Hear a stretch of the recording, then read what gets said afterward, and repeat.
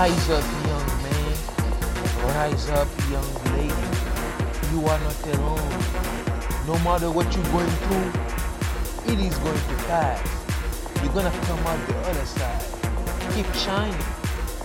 Hey everyone, welcome to another episode of You Are Not Alone podcast by Mamba Inspire Brand.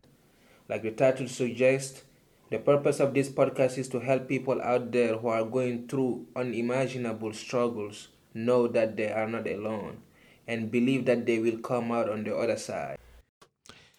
So, ladies and gentlemen, we have a very special guest with us today, David. Thank you so much for giving us your time.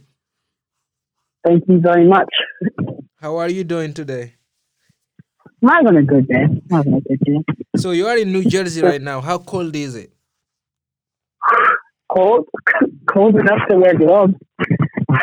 It hurts to be outside sometimes. Wow, that's crazy. That's crazy. So, let's get right into it. Could you tell us a little bit about yourself? Well, my name's David Beckford. I was born and raised in West Orange, New Jersey. Went to West Orange High School. I went to undergrad in UT Austin, and my major is in neuroscience. And I'm on the pre-med track. Right now, I'm doing a master's program at the Rutgers Graduate School of Biomedical Science. Yeah, so you're trying to go to med school. Yes, I am. Yes, sir. Yes, sir. That's amazing. That's amazing. So, where are you from originally? New Jersey, right? From New Jersey, but ethnicity-wise, my parents' background-wise, I'm Jamaican. Jamaica. Have you ever been? Of course. Wow. When was the last time you went? This earlier this year in April. Wow. What about when you were little? Do you used to always go there, or? Not. It wasn't like a yearly thing. It was more like every 3 or 4 years. Okay, I But see. yeah, mhm. What was growing up like in New Jersey? The place is very diverse up here. I live up north, very condensed. The area I lived in, fortunately, had a lot of Caribbean people, Mm-hmm. so I never felt like I was too far away from people I knew. Okay. My specific neighborhood has a lot of there's a high Orthodox Jew population too. Mm-hmm. So I had a mixing pot with Caribbean, mixing pot with Latin America, mixing pot with a lot of people, a lot of unorthodox, a lot of Orthodox Jews.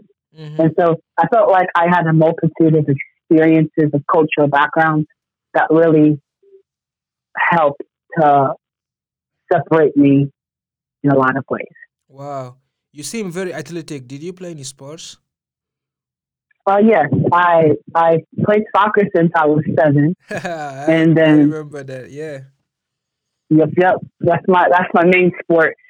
Being Jamaican, I always could run too. So when I started, I did track from 7th grade to ninth grade, 7th grade to ninth grade, Mm-hmm. and I had to ease up because track took a lot of effort and school needed to, and it was starting to take away.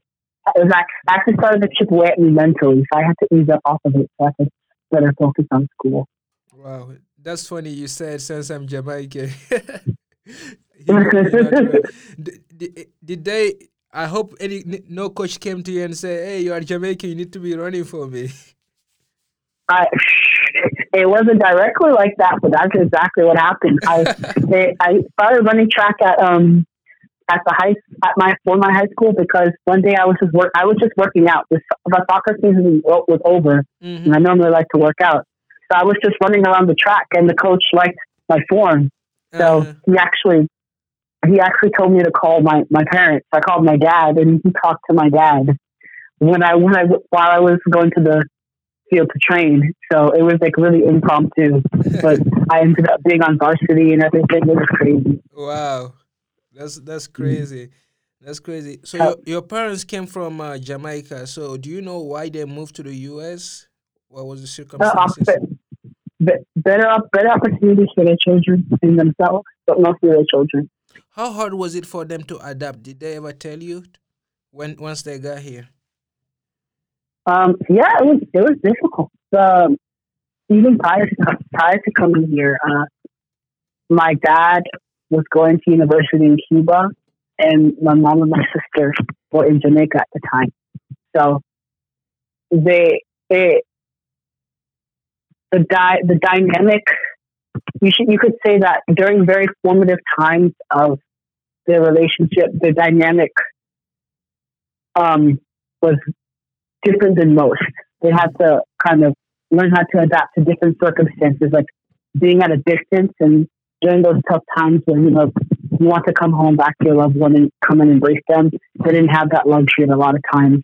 So by the time they got to America, they were able to be together, but they had to start building a foundation for their children. Because by then, my sister was about 12, 13, so she was in school, but they didn't have their own house. So my dad got a second degree. My dad had to go get a second degree. My mom had to go get a degree as well, and they worked. My mom became a respiratory therapist. My dad is an assistant criminal division manager at the New Jersey courts, and so worked and hustled. They bought a house and they painted it themselves. They created the patio in the back. It was from the ground up. Wow. It was Wow, tough. they really wow, that's grind right there. That's crazy. Mhm. That's amazing, man. So I know the Jamaican culture is pretty different than the American culture. When growing up, did you feel like you had the pressure? How hard was the pressure of balancing those two cultures, the culture that your parents are teaching you at home versus the culture that you were adopting from school? Um, it was in Jersey. It wasn't that bad because there's unlike most places, there is a higher Caribbean population than most. I So see. at, in terms of being surrounded by a lot of black people, a lot of the black people it was easy for them to distinguish amongst each other. Mm-hmm. And because of a lot of the white and Asian people that were in the school as well, they grew up with us, so they themselves also could distinguish. Mm. It wasn't until actually going down to Texas that's when it was. I wouldn't say it was frustrating. It was just different. Okay. Wow. 'Cause, yeah, and just having the different cultural background of being Jamaican, like one of the things that we're one of the characteristics that comes with being Jamaican is just being very confident. So that was one thing that was really that was one thing that was nice because people really gravitated towards that. Mm-hmm. But then that characteristic is also analogous to a lot of other cultures. So a lot of other African cultures. So when when I first went to UT, a lot of people thought I was Nigerian at first, and so I was like, oh, okay. I didn't mind, I'll but then take it. after a while, yeah, exactly, I'll take it. But after a while, I was like, I really am Jamaican. So while I was at UT for a good month or two, I used to tie my flag to my book bag, and I tried to use it as a way to signal to other Jamaicans there to come talk to me That's because a great I idea. want. That's a great idea. hmm Wow, that's a great idea. So you were you decided to leave home, New Jersey, and come to the University of Texas at Austin. From New hmm Jersey to Texas, what was Yes. what were you thinking? What was that plan? Apart from the caliber of the school, being such a high caliber school, I I did a summer program in the past called National Youth Leadership Forum. I did it Oh, on medicine, okay. and I did it in Houston. And so that was my first encounter with being in Texas. And I did that same program in Boston and one other place I can't remember right now. Because I did it in two other places, and me those being the only experiences I had with being out of my state Mm-hmm. and applying to schools in those areas, I compared the people there. I knew the schoolwork would come. Um, I could do the schoolwork regardless where I was, but I felt like personally, a priority for me was to be able to mix well with the people, and I Mm-hmm. felt like I could best mix with the people in Texas opposed to everywhere else. Even even taking into account that I've lived up here most of my life, I felt like it was easier to talk to people in Texas. That's why I chose Wow. Texas, most because of the people.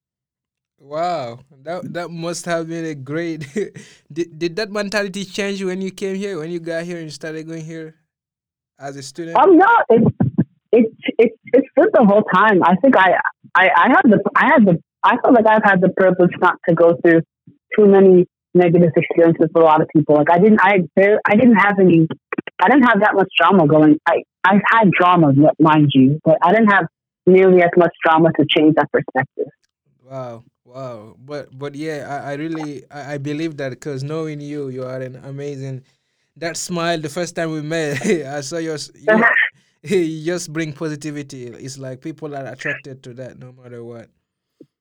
Thanks, man. I appreciate you noticing it. Of course. So you arrived to the 40 acres, and your mind was blown right away because there are so many. So UT is 50,000 people, right? And I'm not sure Yeah. there are a lot of schools around where you came from that has that kind of students, right? Amount of students. How hard was it for you to adapt? Not just the fact that UT is big, but also the fact that it's 8% African American. Um. So, of course, so specifically to the numbers, Mhm. I did. It wasn't that bad for me because I like talking to people. So Mhm. having the opportunity to be able to talk to someone new, almost like not only every day, but like every hour, Mhm. was a blessing. Like it was just just to be able to have so many different experiences with so many different backgrounds was just a nice. It was a really nice and eye opening and mind opening exposure. Mhm. But being an African American, that was different. I think I was fortunate enough to be in the Cornerstone, Texas Interdisciplinary Plan (TIP). Mhm. So I was surrounded by I was surrounded by people who did look like me, but outside of that, it was what I found so weird was how many people who I didn't realize there were so many people who operated off the idea of a black person and not the actual interaction with a black actual past experiences within themselves. Like a lot of people to and talk about people from a as if they were stereotypes, Mhm. opposed to opposed to actually having experience and looking at them as Yeah. as even like another friend or another person. That's what really threw me off. I didn't realize how prominent it was. Wow. So you mean like the thing they see on TV, the thing they hear on social media, not like Yeah, believing that everybody is like that. yeah. Like it was more prevalent than I anticipated, especially being at such a high intellectual caliber school. So but Wow. I guess it happened.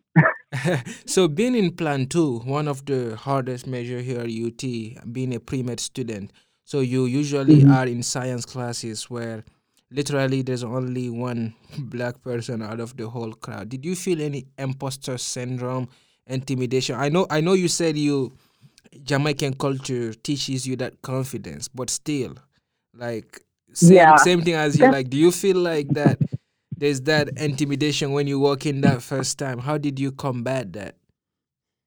um, honestly, I come the first time I can remember. It was in I was taking a class with Dr. Miller, Jesse Miller. It was calculus one, You took him? and That was my yes, teachers, bro.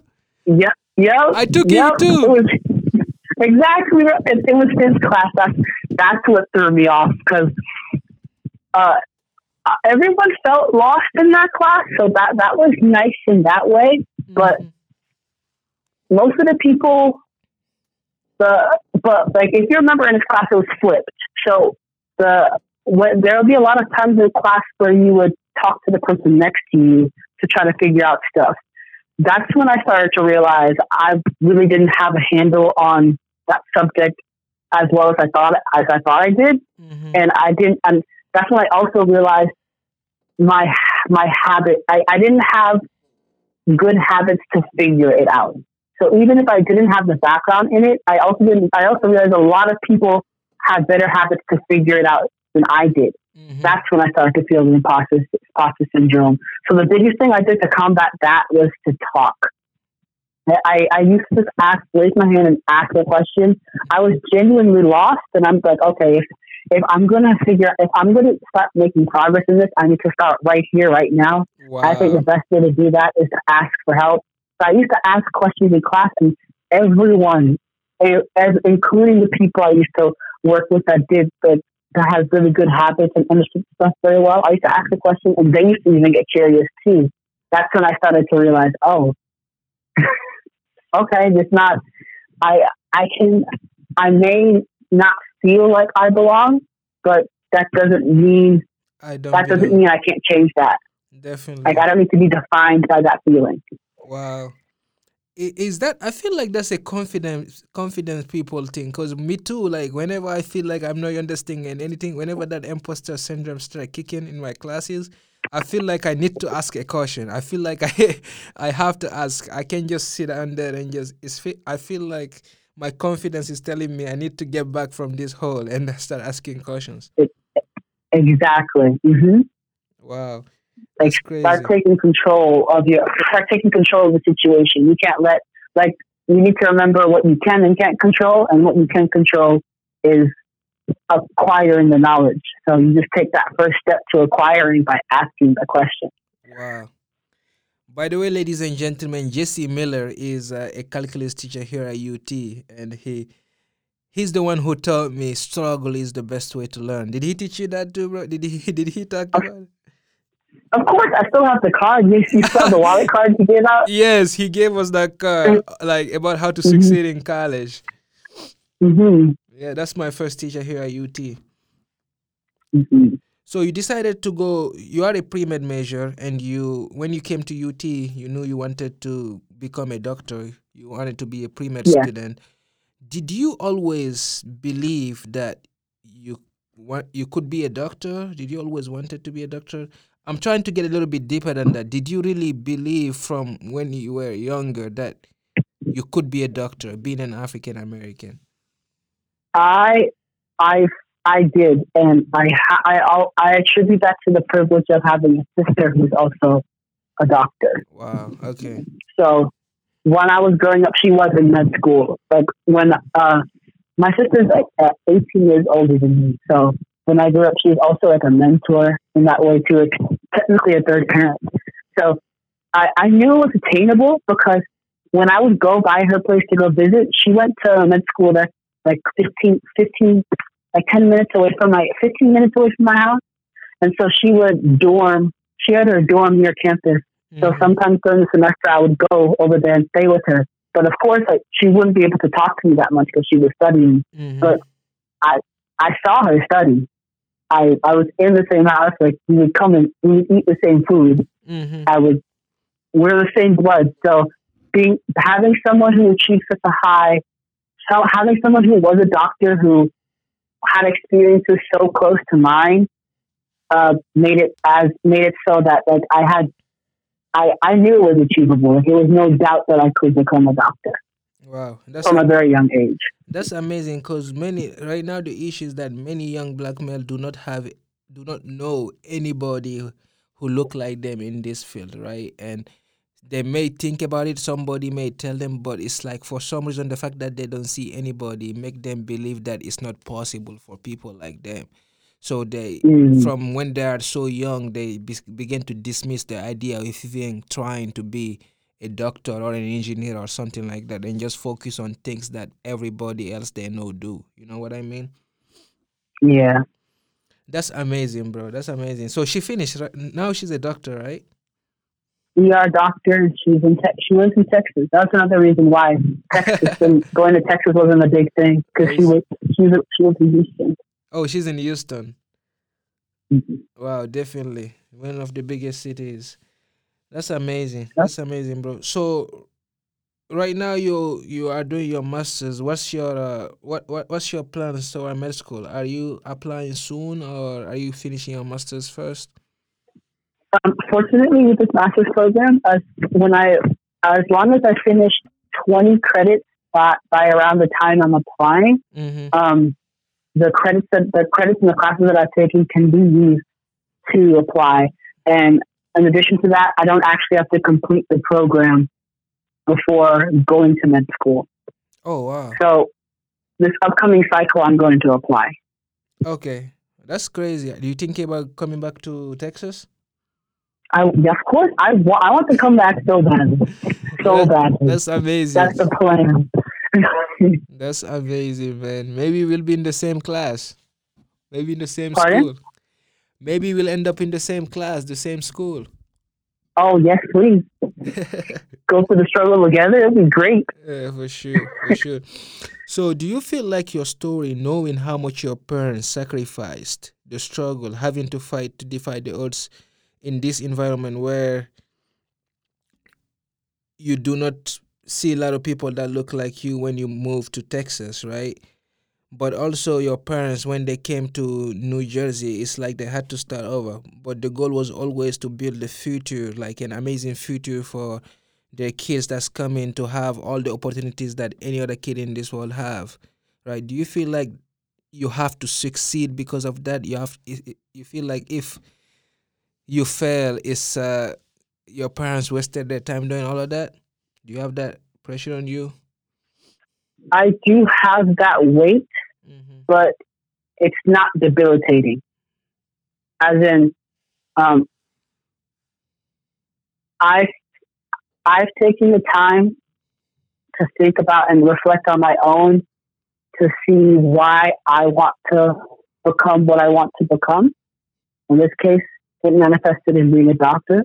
It could have manifested in being a dancer. It could have manifested in being a lawyer and many other things. But I feel that that weight is on my head and I want to do them justice, but it's not so much so weighing on me that if if there's a hint of if there's a hint of doubt or a hint of failure, then I'm going to break down because I realize I want to do it too. I want this, and so because I have that intrinsic motivation, even if with that extrinsic motivation doesn't seem a stressor as much. It seems more like a motivator. Yes, sir. Does that make sense? Yes, sir. That makes sense. That makes sense. So, last question: you're about to be one of the s- I'll say smartest dude in the room, right? Because doctors are known to be the smartest person in the room. You're about to have one of the highest, most revered position. Like in the next 5 years, 6 years, you're gonna be a doctor, right? And you're gonna be Yes, changing lives. And I must of say, course. I'm saying speaking this into existence because I know it will happen, right?